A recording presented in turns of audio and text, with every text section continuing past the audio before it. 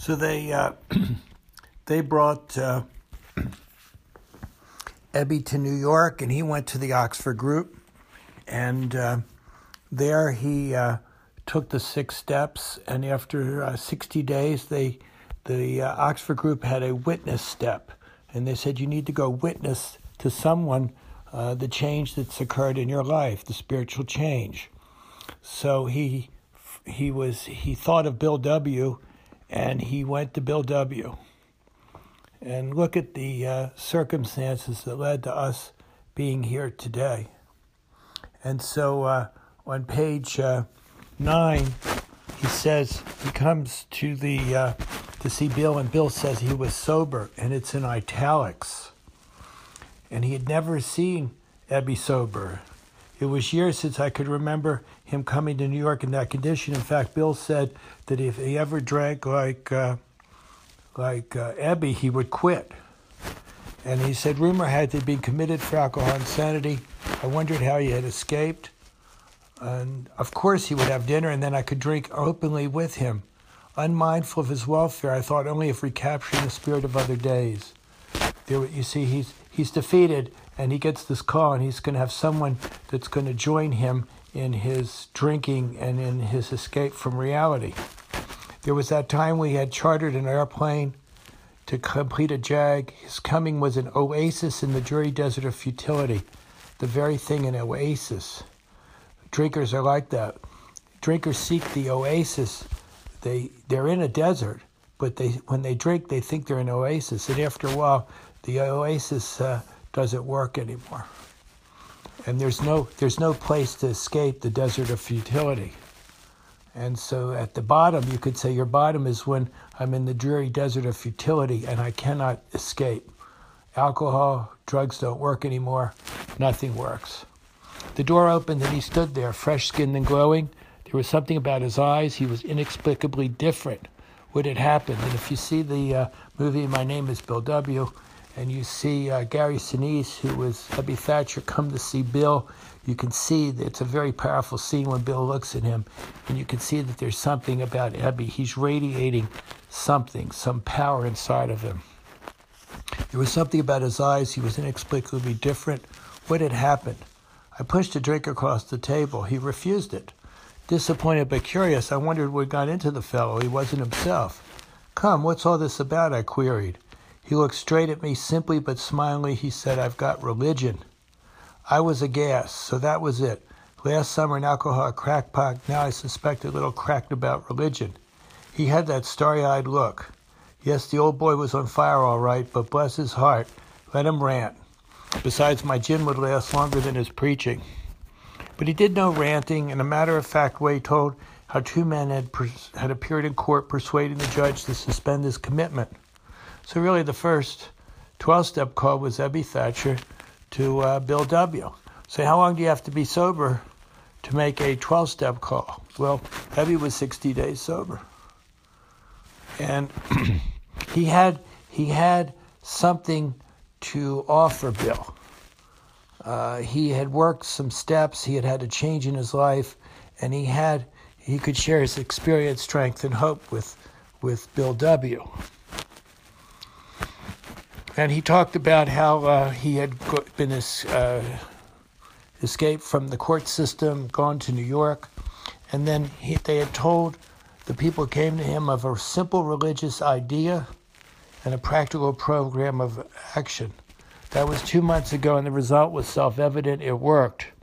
Well, the program of action was the spiritual exercises that they had to produce a relationship with God and knowledge of God, and to have God's direction in their lives and not be self-centered anymore. And the simple religious idea was to not play God, to be a servant of God and follow His will and not your will, and to live a spiritual life of love, purity, honesty, and unselfishness. He had come to pass this experience along to me, and I cared to have it. I was shocked but interested. Certainly I was interested. I had to be, for I was hopeless. And that's another point. We're always hopeless on our own. But as soon as we surrender our will and seek God's will, we're not hopeless anymore. He talked for hours. Childhood memories rose before me. I could almost hear the sound of the preacher's voice as I sat on still Sundays way over there on the hillside. There was that proffered temperance pledge.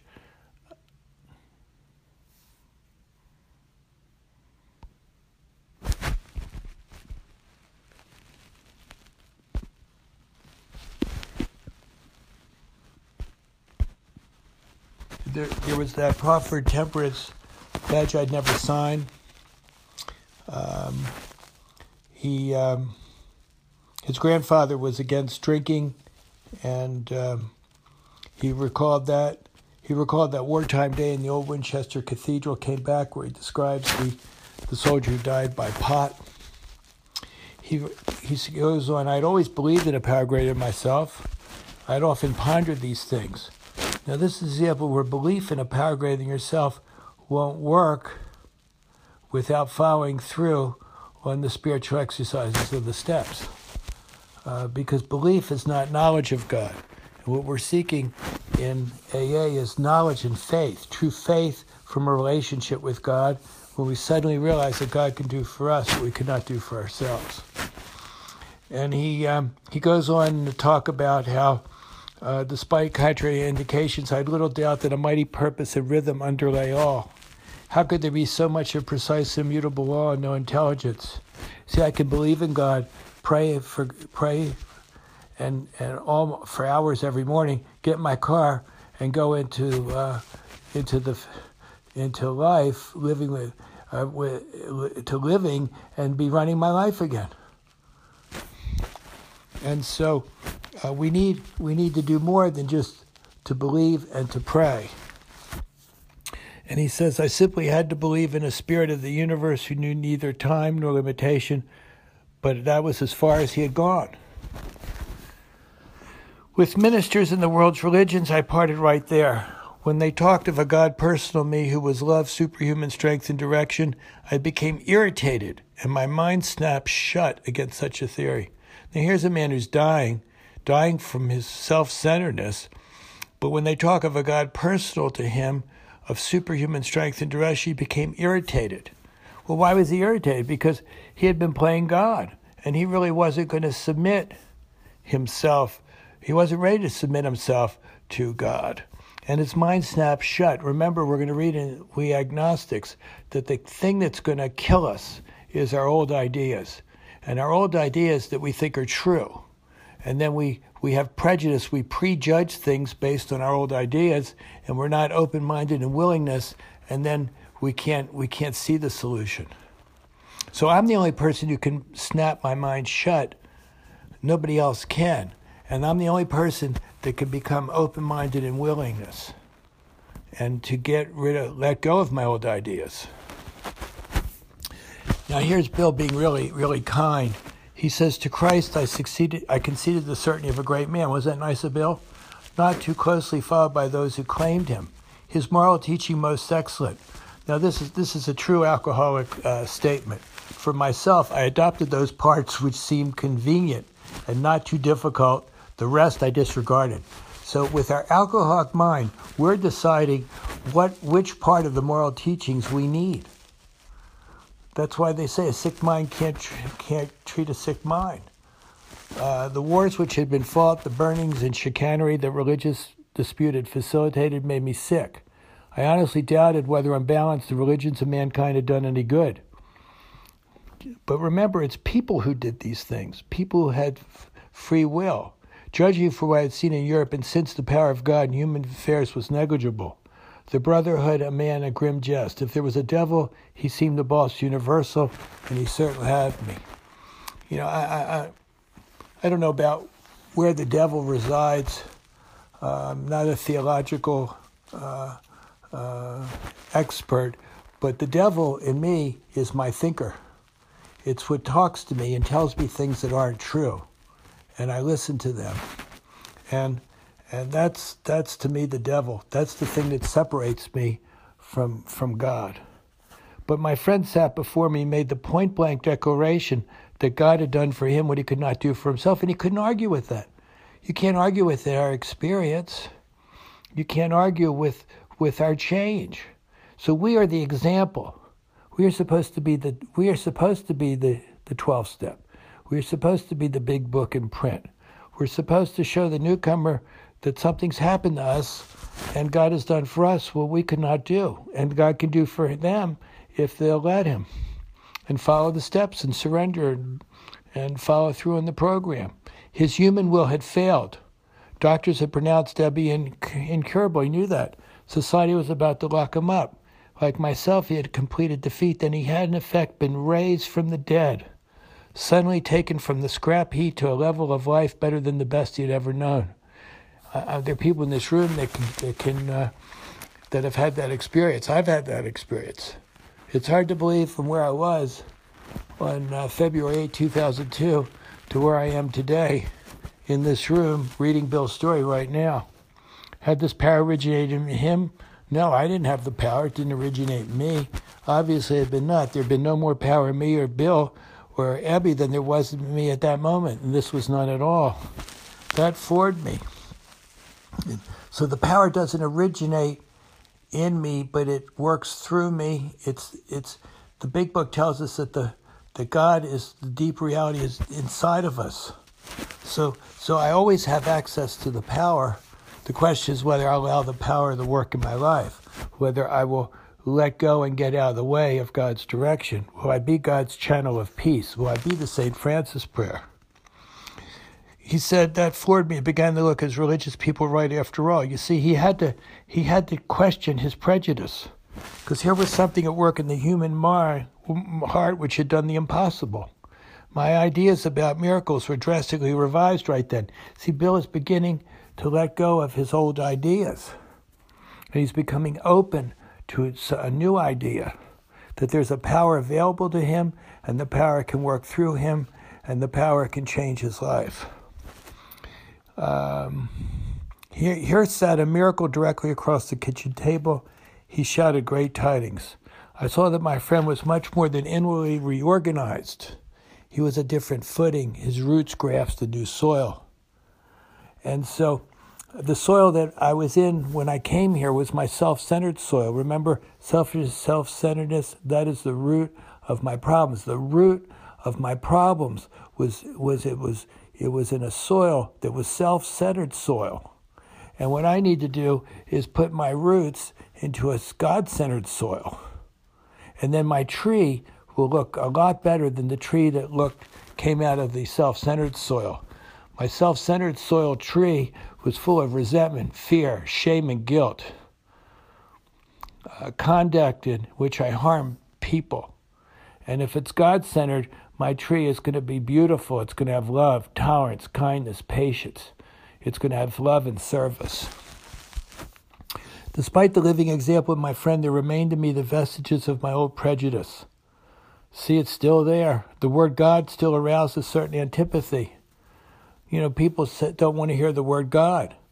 Well, the big book is a book about God.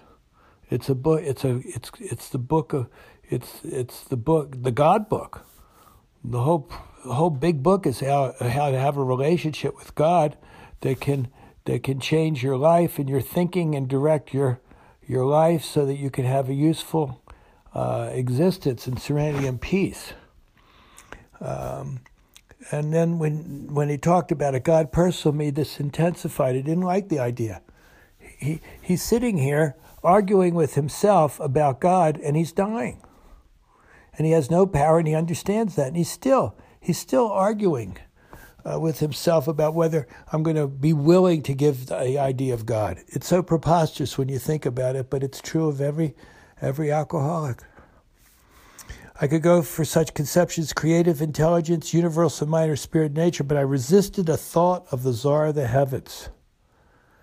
How loving his sway might be. He resisted the thought that there's somebody who's really in control of things, and it's not Bill. To give up on ourselves is such a hard thing to do. The complete surrender of our will. My friend suggested what seemed a novel idea. He said, why don't you choose your own conception of God? Well, you can't argue with your own conception of God. It's your conception. And so one of the old ideas I need to let go of is other people's conception of God that that it doesn't work for me. So I have to have my own conception of God. And my conception of God has changed through the years. I have a God that's personal to me and that's love. It is deep inside of me, and I can go to that power, and anytime I need to, and it can change the way I think and change the way I act. And all I have to do is ask and seek Him.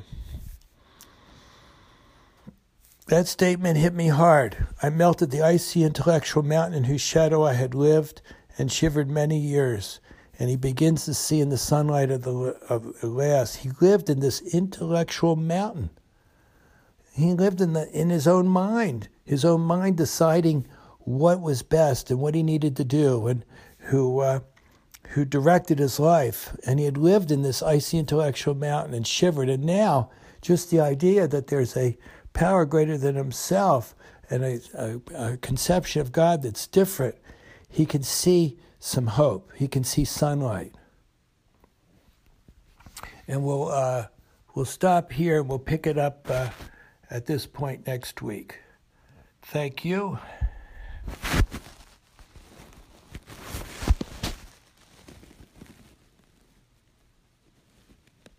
Relationship with God. We're in the now with God. I was to know happiness, peace, and usefulness in a way of life that is incredibly more wonderful as time passes. Now, it wasn't that he got happy. He was happy in a way of life. He was living a spiritual life, and he was living the steps. And out of that, he got peace, and he was useful. And what do we read in the 12 and 12? That the 12 and 12 are steps, spiritual in nature, that will relieve the sufferer of the obsession to drink and render them usefully whole. And so now we're useful people, and what is our purpose? In the steps, it says on page 77, our purpose is to put our lives in order, but this is not an end in itself. Our real purpose is to fit ourselves maximally to be of service to God and others. And so we go from self-centered existence to one of love and service. When Dr. Bob died, I think that was the last thing he said, love and service. He went to I think it was the convention 1951. It says, near the end of that bleak November, I sat drinking in my kitchen. Now, something occurred to me when I was thinking about this today that I'm going to share. With a certain satisfaction, I reflected there was enough gin concealed about the house to carry me through that night and the next day. My wife was at work. I wondered whether I dared hide a full bottle of gin near the head of our bed. I would need it before daylight. I don't think he was hiding anything from her. I think she was quite well aware of what was going on. But she had no power to stop it, remember?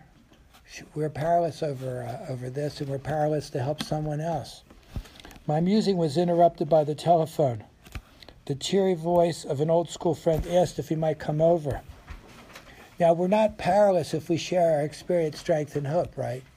And if we lead them and show them what we did, and they do what we did, then they can be helped. But I'm powerless until they want to do that. I'm powerless until they're defeated. So this was Ebby Thatcher. He asked if he might come over. Now, I thought about it. Ebby Thatcher was 60 days sober. How did he get the idea to go see Bill W.? You think that might have been God? Mm-hmm. You think how God put this all together? Because Ebby Thatcher was someone that Bill W. knew when he was a teenager and in his early teens. And Bill W. lived with his grandfather in Vermont.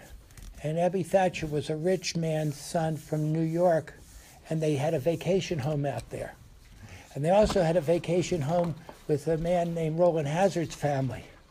And Roland Hazard and Ebby and Bill and Lois, they all socialized together when they're teens. And Ebby and Bill drank a lot.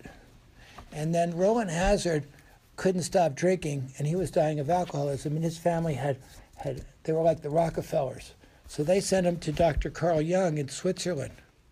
And he was there with Dr. Jung for a year. We're going to read about that in there as a solution.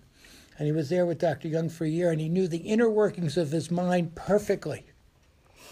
So Dr. Jung said, okay, we're done with the therapy. And he was drunk, Roland, within 3 days. So he went back to see Dr. Young, and Dr. Young says, I didn't realize you had the mind of a chronic alcoholic. There's no hope for you.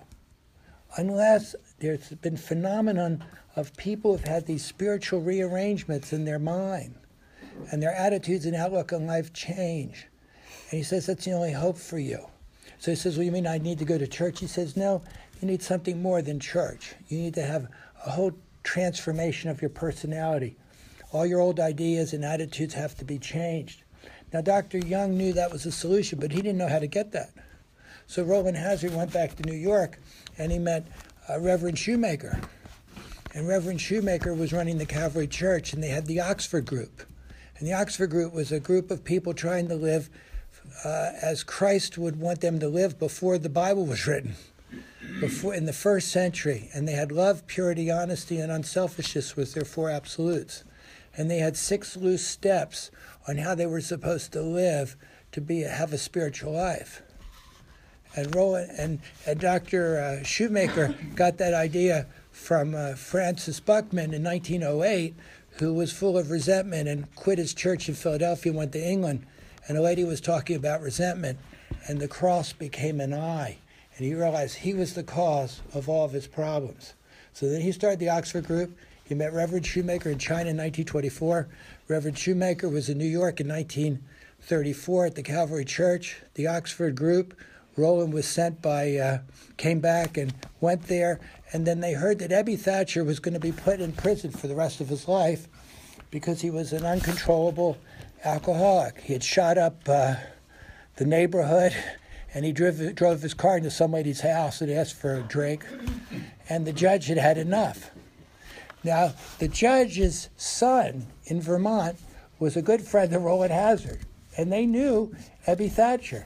So they went to the judge in Vermont and said, don't put him in the asylum, we'll take him. The judge says you can take him anywhere as long as you get him out of the state. So they took him to New York. And